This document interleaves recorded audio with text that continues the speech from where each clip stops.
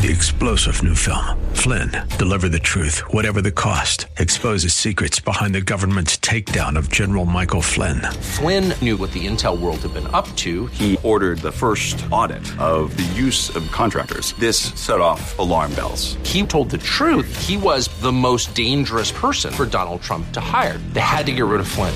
Flynn, deliver the truth, whatever the cost. Available now. Watch it today. Go to salemnow.com. salemnow.com. Welcome back as we head into our third hour for your drive home. We have Sam Stone. We have Sam Stone in studio. You can follow him on Twitter X, known as Twix, at Sam the Paul, P-O-L. He is a political consultant in town. He has his own radio show, heard here every Saturday afternoons at 3 p.m., Breaking Battlegrounds. He gets great guests, by the way. I need your booker. Yeah, Meaning no disrespect. No. Present company. Wait. Who else is listening in on this program right now? No, look, you can fight us for Kylie Kipper, but it's 2-on-1. You're at a big disadvantage. Yeah. I mean, so Kylie does our booking, but she also does Kylie's Corner, which is where she informs us on the awful, terrible police situation or criminal situation of the day. So whatever horrific thing has happened in the country, Kylie will be happy to deliver it to you with a smile at the end of our program. Yeah. Well, no, you do have great guests. You got a great one this weekend, if I'm not mistaken. Yeah. So Tennessee Senator, and I just blanked on her. Marsha Blackburn. Yeah. And she was fantastic. Yeah. You know what? She's full of it. Full of fire. You know what I liked about her interview, and this I think is relevant to a lot of what we end up talking about here. I do this deliberately to our guests, the office holders. We always say, hey, send us a list of things you want to talk about, that kind of thing, because we want to know what they're interested in doing. And then we send them what we want to talk about, too. I often will throw a straight curveball right out of one of those issues, right? And the reason I do that is not to necessarily see even what their position is on that curveball issue. It's to see, are they agile on their feet? Are they mentally agile? Will they shift gears that quickly and be able to talk about something, something specific, technical, and different? She did that perfectly. I would imagine she could. I was going to ask you, is there a pantheon of a few or more that you think are very good at that? Who have you impressed you that way? So Don Bacon is really, really sharp that way. Mm-hmm. And she was as sharp as anyone we've had. What I find actually interesting is the people who are best at that, and this will surprise a lot of people. It's the New York Times and Washington Post reporters who are on international affairs, not the political reporters, not the not the ones that we all get ticked off at, but the international affairs people who tend to be very much kind of traditional reporters. Their depth of knowledge and ability to shift from talking about Israel to talking about Ukraine to talking about Taiwan is really impressive. I bet it is. It is. Because when they cover those countries, they're covering everything in that country, which means they're covering the same kind of stuff that we talk about here in other countries. And for the most part, they've lived there, right? So they are really good at that. But as politicians go, she was fantastic. She jumped right on it. I hit her with a question. She wanted to talk about housing. And her thing was, well, we're going to double the LIHTC funding for states, which is great, fine. That's the low-income housing monies that we get. But I shifted gears right back to her on, well, hey, wait a minute, that's great. But the problem is right now we build those LIHTC or HUD home loan money housing. And for here in the city of Phoenix, it's costing us now over $500,000 per unit. The most expensive private apartments are like $250,000, $300,000 per unit. So that cost difference is just crushing. I mean, we get half the low-income housing that we should have because government manages paying twice as much. Pay twice as much. Yeah. And I hit her with that, and that's a question I've hit a couple of different politicians with, and I get a lot of hemming and hawing, and they don't really even know what I'm talking about. She immediately was like, yeah, so that's been bad, and then we added this Green New Deal, and now you have to use like specific suppliers with specific types of materials. These are basically just earmarks for these companies, and she really got, right into it, right? I cannot tell you, Seth, how much I love a politician who knows what the heck they're talking about and can talk about anything under their aegis. And they're comfortable. Yeah, I would say, I'm just thinking in my own head as you're talking. It's such a fascinating point because there are guests you sometimes have that you can't really steer too far out of the lane with. All my regular guests, I have a series of regular guests, you included. All of them can do this very well. Absolutely. Hugh Hallman is the best. Hugh can talk about anything. It's why I like your show. Okay. It's why I think before I even came on with you, I called in a few times just because I was listening to you driving around or whatever. And I don't listen to a lot of talk radio. And the reason is because it's predictable for the most part. It's kind of a lot of screaming. There isn't a lot of depth to most of it. It's one of the reasons. Narrow. It's very narrow. Yeah. It's one of the reasons I love your show, and it's one of the reasons that Chuck and I started doing Breaking Battlegrounds was to be able to do a little bit deeper dive on stuff. I think there's an audience for it. I mean, I think obviously there's an audience for it. You have a great audience here in the afternoons. We've been growing like crazy. I think there's a huge American people are smart, and Yeah. I think too much talk radio and too much other conversations. I think they underestimate the American people. I think if a network right now went really serious about we're going to do real news, real analysis, both sides, balance, we're going to hit it hard, old school, I think their ratings would go through the roof. There's a reason Firing Line with Bill Buckley was the longest-lasting television Right. show in history, I think, non-combat. Yeah, I'm pretty sure it was. Yeah, If it wasn't, it's up there. It's it up was there for for a while. sure. Yeah, no. Yeah. I mean, that's I think that the networks and the powers that be underestimate I think the so, public in a big way. I think so, too. Well, thank you for the compliment. Politically, who I was really impressed with and maybe shouldn't be surprised by, but I think a lot of the mainstream media would be surprised by who could do this. He sticks out. He could do it so well. On an interview I had with him was Josh Hawley. He is really smart. He's really smart. So we've talked a little bit before about sometimes you have a politician who comes in as a firebrand. Mm-hmm. And oftentimes those actually end up being, a few years down the road, the best members of that body. Yeah. Because they maintain that fire, but they're smart and they gain that knowledge and they really dig in. I think Josh Hawley is on his way to being the next Ted Cruz, the next firebrand who becomes an intellectual in his approach. Mm-hmm. And I thought Ted Cruz was a mediocre senator at first. I think he's one of the very best now. I agree with that assessment. That's mine, too. I think Rand Paul came in as a good one, and he's maybe the best. Totally right? agree. And Marsha Blackburn is right up there, too. She's very underestimated. She got her chops in the House, right? Yep. So, but I think Hawley is on his way to being one of the really, really good, valuable senators in this country. Sometimes look at who the media hits the hardest to know who they find is the greatest threat. Right. Sometimes, not always, but not sometimes. Not always by any means, but sometimes. And look at what those people are saying, right? If all they're doing is throwing red meat to the lions on either side, right? Stop. It's too easy. You're not impressing me.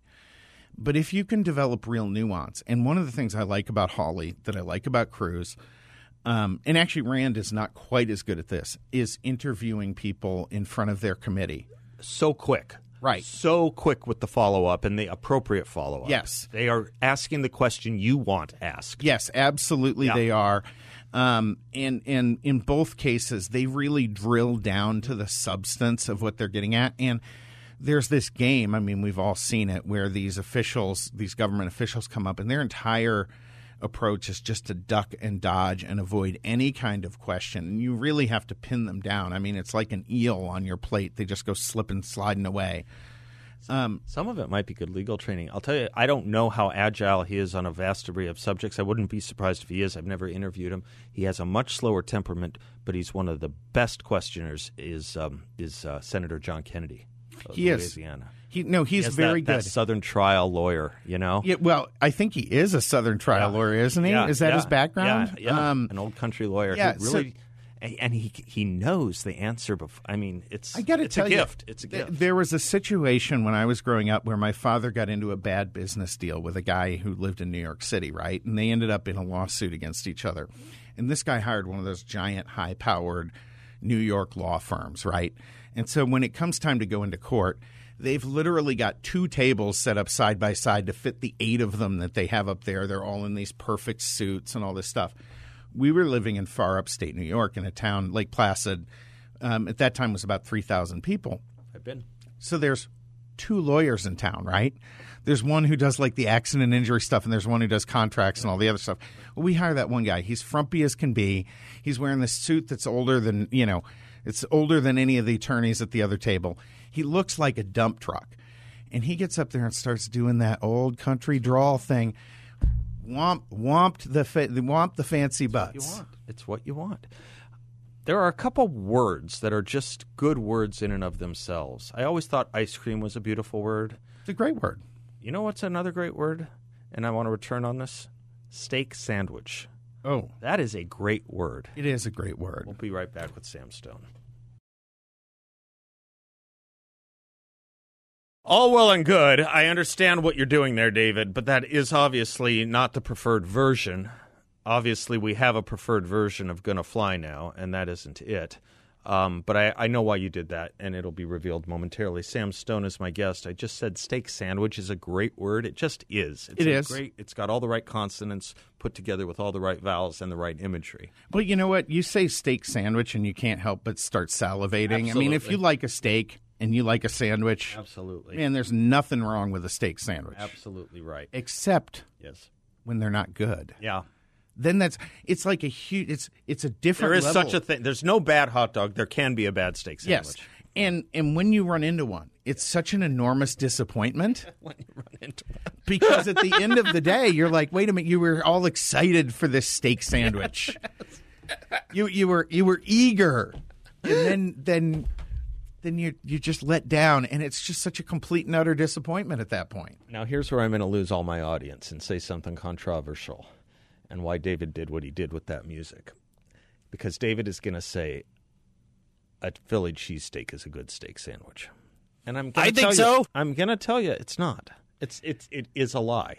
Well, It's a lie. I have It's to. not a cheesesteak. There's no steak about this. Well, okay, yeah, actually, so I was going to say I have to agree and disagree. Okay. It's not a steak sandwich. You have to put it in a totally separate category. They are not it's at effectively all, a French dip with cheese. It's a French dip with cheese and onions and peppers. Yes. Yeah. Okay. Which I like a French dip. I like cheese, onions, and peppers. So, again, I'm fine with the out product, but you cannot compare it to a steak sandwich, which is a classic of its own. Yeah. And you can't call it a cheesesteak. It's not. An egg cream. You're from New York. An egg cream is not an egg cream. I think you can call it a Philly steak sandwich. I think you have to qualify it. Philly cheese and meat sandwich. I don't know. Whatever. It's fine. It's not my thing. Okay, we're pretty much in agreement, but what we need to really agree on is beating up David Dahl for his Halloween costume. Oh, this is. gosh. Did you see how he dressed for Halloween? Can you see what he's got going on there? And he asked me to guess what he was. Oh, and he no. got mad at me for not getting it right. Do you have a guess? He looks like a Coke dealer I knew in the 90s. Okay. All right. That's a guess. That was not one that we is a had guess. so far. Yeah, no, I had a neighbor who was a Coke dealer in this apartment in Portland in the 90s, and he looked pretty much exactly like that. I guessed Fred Rogers. Yeah, okay. He said Harry Callahan from Dirty Harry. Here's Do you the see it? problem. Right. Okay. People can see this on Twix if they go to his feed at David Dahl. But here's the problem with a Halloween costume trying to be Harry Callahan or Bob Newhart or, anyone from the 70s or 60s. They dressed just like anyone from the 70s or 60s. As Fred Rogers dressed. You can't dress as someone who dresses like everyone else from that era and expect to be identified as that person. For God's sakes, he was a plainclothes police officer. It's in the word, plainclothes, to mix in, to be indistinguishable. I think you just have to call him that 70s guy. That 70s guy. I'll start a show. That's him. That's him. He's also a dead ringer for David Soul. A dead ringer. No, that's true. And that he is comes true. in Yes. mad at us for not guessing that he was dressing like Michael Glazer today. Oh, see, no. I've got the I sweater. don't know where this guy comes from. I don't know where he comes from. You got to. It's not just a sweater. This is what I'm dealing It's more. with. He may have been, and this is actually a transition to a serious topic. He may have been corrupted by social media. You and I were taken, I think, by Congressman Mike Gallagher's piece on TikTok. Yeah, Free very Press much. Today. Yep. Let's talk about that. There's these misdirected, misprioritized children in adult bodies aged 18 to 24 who are siding with Hamas. A majority of them are siding with Hamas. Like 51 or 54%. Yeah. It shouldn't be more than 1%. Look, I can understand. You know what the funny thing is in politics? You come to understand that 7 to 10% of people are going to believe anything. Okay. So you just throw that away. Start there. Like Start whatever. there. Okay. It's the other 40% of those that bother me because they have been so badly and deliberately miseducated by our public education system and by our universities. They believe a vast array of falsehoods in relation to Israel, but in relation to so much else. Anything, yeah. And as we've seen now, the number one news source and number one search engine for young people now in the country is TikTok. Right. Well, first, TikTok is not a search engine. It's not news. This is a Chinese government psyop to destroy America is what it is. And if that sounds 70% of Americans 12 to 17 use it. Yeah, it's incredible. It's a huge problem. If we were a smart country at all, we would have banned TikTok in any Chinese social media company, any Chinese. I mean, like, there's no good reason for this. There are two versions of TikTok. Right. There's a Chinese version, which gives you your vegetables. Right. It's all educational videos and how to and all this stuff. And by the way, kids can only log on to it for a total of 40 minutes per day. Right. They understand the importance of a brain in China. Right. They do. We don't. And that's particularly scary. Did you ever see this was back in I think 2010 or maybe it was 2000 when I believe it was IBM did the Did You Know series about information about the future. And one of their Did You Know points, which I thought was really critical for us to understand and start reacting to, was that because their population is so much larger, China has more honor students than the United States has students. Mm-hmm. And when you're talking about honor students, you're talking about very high IQ. Look, everyone has value. I'm not going to get the most I don't like to say unskilled, but the most blue collar basic job, if done really well, is a great honor. Mm-hmm. That is honoring yourself and your work. And I've seen people who can do very simple, repetitive things, but they do them perfectly. Yep. Jimmy Buffett has a beautiful song about it called It's My Job. Yep. And that's absolutely a valuable thing. Yep. But societies advance under the aegis of the 10 to 15% of the society that are the smartest, most capable. I mean, that's just a historical fact.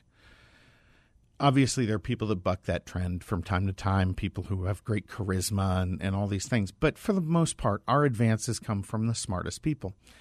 Well, their 10 to 15% is more than our 100%.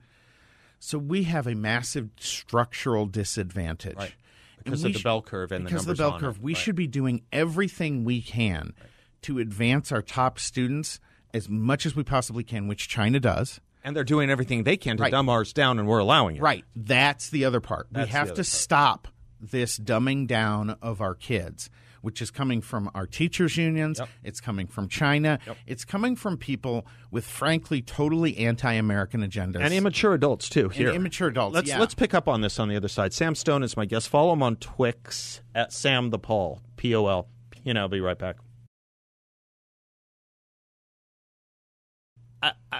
I kind of had more in mind, Don't Give Up on Us, Baby.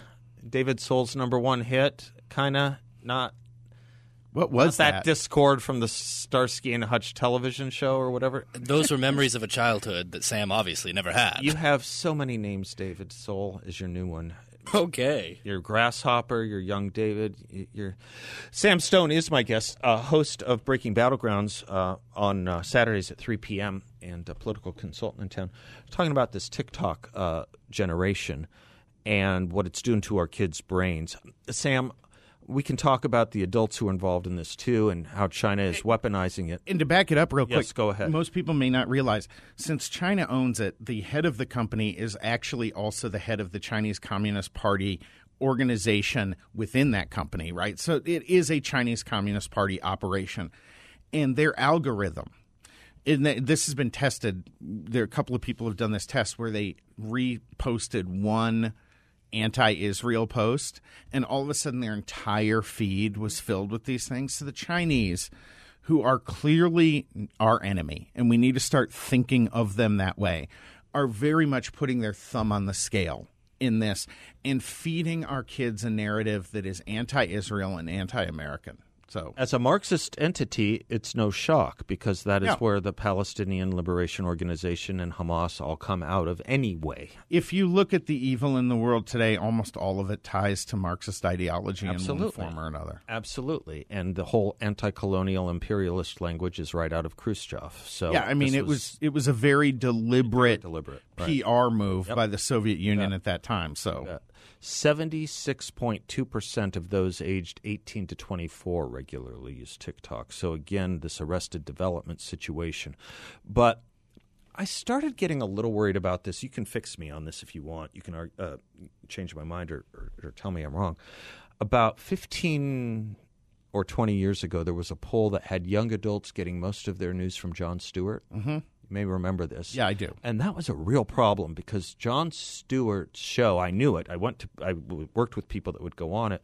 It was a terribly distortive show. It was never live. He taped and edited the hell out of that thing to make him look good and his guests who he disagreed with deliberately look bad. It was once you knew the gig, you knew not to go back. Oh no, yeah, no conservative went twice on that program. Pretty much because they saw what he did. It wasn't him being clever. It was his 80 producers. Right, and John is a good entertainer, but he's not a deep thinker in any way, shape, or form. So kids were getting this. Now, the thing that makes it a little weird is I have to tell you, Sam, I have been more and more impressed with Bill Maher's show. Some of the deepest conversations you get on those panels. But you know what? I don't think young kids are watching Bill Maher's show. They're not. I think it's an adult It's people our age who Yeah. are watching Bill Maher, Yeah. right? Yeah. And good, because there are a lot of what I would now call soft liberals or, Democrats who don't really understand. on their way out of the party. Yeah, they don't understand what the Democrat Party has become, and now they're getting exposed to it. This, I think, two things historically may actually work in our favor a great deal. One was the school closures where parents saw the garbage. Jennifer that their kids, from Levi's right, and the junk that our kids are being fed in public schools. And two, now this Israel-Hamas situation, because it is so morally clear. There is a moral side to this conflict. There is an amoral side to this conflict. And which is not confusing for anybody with a brain. And yet, a majority of our young people have it backwards. And so, yeah, it's a huge concern. And they are not listening to Bill Maher. They are not listening to any of these folks. They are on TikTok, and they're listening frankly, to people who have no business. What Adam Carolla calls 5-minute trained historians. They learned history 5 minutes ago. Yeah, Jackson Hinkle, right? Who gets 7.5% in a run for office and becomes this huge star who knows nothing. Right. He is just an absolute moron. And this guy is suddenly the number one influencer for these kids. And he is a radical anti-Semite. He is, full Marxist ideology adaptee. He has no ability to reconsider any position. I've looked into his stuff. It's really bad. And this is what they're being fed. Right. It is the poisoning of America's future. Nicely put. Poisoning and intoxication of America's future, because it's just inevitable. You already see too many of these people in charge. You already see this at the professoriate and in the university level. Maybe it explains some of the C-suite problems too with these decisions a lot of corporations are making. Sam Stone and I will be right back. What version is that? That's not the Paul Simon version. It is Paul Simon and George Harrison. That's Paul Simon and George Harrison? Yeah. Little heavy on the George there, I think, is the problem. Well, this is only George right now. It is his song. I guess he deserves the... Welcome back to the Seth Leibsohn Show. Sam Stone is my guest. Sam the Paul, host of Breaking Battlegrounds. There are ways to start civil wars in this country. Unfortunately, the ways are myriad and much closer and more urgent than I think most people understand. And it's particularly terrifying when you look at polling on how many people don't believe that our democratic processes can work and they should resort to violence to get their way. We're nearing majorities on both sides of the aisle on that issue, which makes and there must be millions of independents sitting in the middle right now going, "Oh my goodness!" Right. Because that's the Republican they'll hear when they're thinking about the Republican Party, or that's the Democrat. Right. Yeah. But E.J. Montini is advocating what I believe is the single fastest way to kick off a civil war in this country. And I don't say that facetiously. I'm not trying to be glib. And people should be very careful and considerate when they start talking about stuff like this, and I'm going to try to be, because at the end of the day, it is closer and more real now than it has been since the Civil War. Everyone is on edge. And EJ today has a piece out. He's advocating to throw Donald Trump off the ballot in Arizona and urging Chris Mays to begin the process to attempt to do that. This is under the 14th Amendment disqualification clause. Yes. Nonsense. Okay. Yeah. And Colorado is kind of leading that movement right now. A few other states. Colorado's a little bit dangerous, but what really worries me is a state like Arizona that is a real swing state. Mm-hmm. So it's one thing if you throw Donald Trump off the ballot in California, right? Like he's not getting those electoral votes. But if there's a handful of states, including Colorado to some degree, that could be swings. I think Colorado's in the blue camp now, but it's not that far out, right? Nevada is. It's a tale of its own problem. Yeah. By the way, Colorado used to be a solid. Anyway, go ahead. Yeah. So. But they're trying Pennsylvania. Mm-hmm. There's talk here. There's talk in Georgia. A lot of these places. Now, it won't happen in Georgia. Republican governor, Republican legislature, it's not going to happen. Here, our law probably prevents it. Colorado may be a different story. Pennsylvania may be a different story. Wisconsin could potentially be a different story. If they throw Trump off the ballot, you will start the next civil war, period. And that's my take on it, is that there will be a true armed rebellion at that point. The likelihood to me is almost 100%. And maybe that's wanted, by the way. Maybe sometimes you listen to these people and you wonder if they are not urging an overreaction, or depending on what qualifies as an overreaction, but a reaction. I think they tried very hard to generate an overreaction on January 6th. I think they did everything they could to let that get out of control and try to create a crisis that would allow them to step in with the jackboot of authority across this country. And I do think... And then milk it for 2 years. And then milk it for 2 years. Yeah, I think there are very much an element on both sides. But I think on the Dem side, what makes it more dangerous is that they've shown their ability to use government levers of power and the law against their political opponents in a way that Republicans have not done. And I agree. I think there are people that are absolutely trying to kick this off. Now, I think EJ's an idiot, and I don't believe he's one of them. I think he is just a dyed-in-the-wool liberal moron who was broken by Trump. Broken by something. You read him lately. I'm not sure if he's broken into a Strunk White in a long time, or a dictionary, by the way. No, the columns are so his mind is going. I mean, you can see it. I can't believe that those things get published. Some of them. EJ has been cracked wide open. I used to find some interesting thoughts in his work. I mean, most of the time I was like, oh, EJ. He's been doing it a long time. I think he's been doing it since I was in high school. Yeah, as long as I've been in Arizona, he's been doing it, and that's 30 years, whatever. But there's a gloss and patina of additional danger to this, because it comes with the intellectual credibility, if you want, from a Harvard law professor named Lawrence Tribe. Right. And anyone who went to law school knows Lawrence Tribe was the con law. He and Erwin Chemerinsky were the liberal, and a guy named Jeff Stone, I think, and maybe one other. He's the go-to con law guy for the Obama administration. Yeah. and was a potential Supreme Court nominee for many years. Here's in his essay kicking this off. He started this in The Atlantic. He writes this sentence, Lawrence Tribe does. The disqualification clause operates independently of any criminal proceedings and indeed independently of impeachment proceedings and congressional legislation. Think about how dangerous that point is. That is to say, you could disqualify a person for leading an insurrection if they were never charged with it in a criminal proceeding, if they were never impeached for it in a congressional hearing, or any congressional legislation whatsoever to the contrary. Do you realize how dangerous this is? This is ruled by one man. This is totalitarianism. Well, it absolutely is. And that's very clearly what he was advocating for. I mean, except that it's not one man, because we all know that Joe Biden does not make the decisions. What he's advocating for is authoritarian by elitism, right? Absolutely. So he views himself as part of what that will be, that decision-making tree. Yeah. So he's viewing him, this is, at its heart, this is the fundamental issue that I have with Kate Gallego here in the city of Phoenix. Is she has a very Lawrence Tribian mentality when it comes to the public. And this mentality, I think, has been fostered by these Ivy League and elite institutions that says we're better educated and better trained than you are. Therefore, we are qualified to make decisions for you. We can talk about the 14th Amendment. Right. We're liberals. The Constitution is a liberal document. You guys don't know what you're talking about. Right.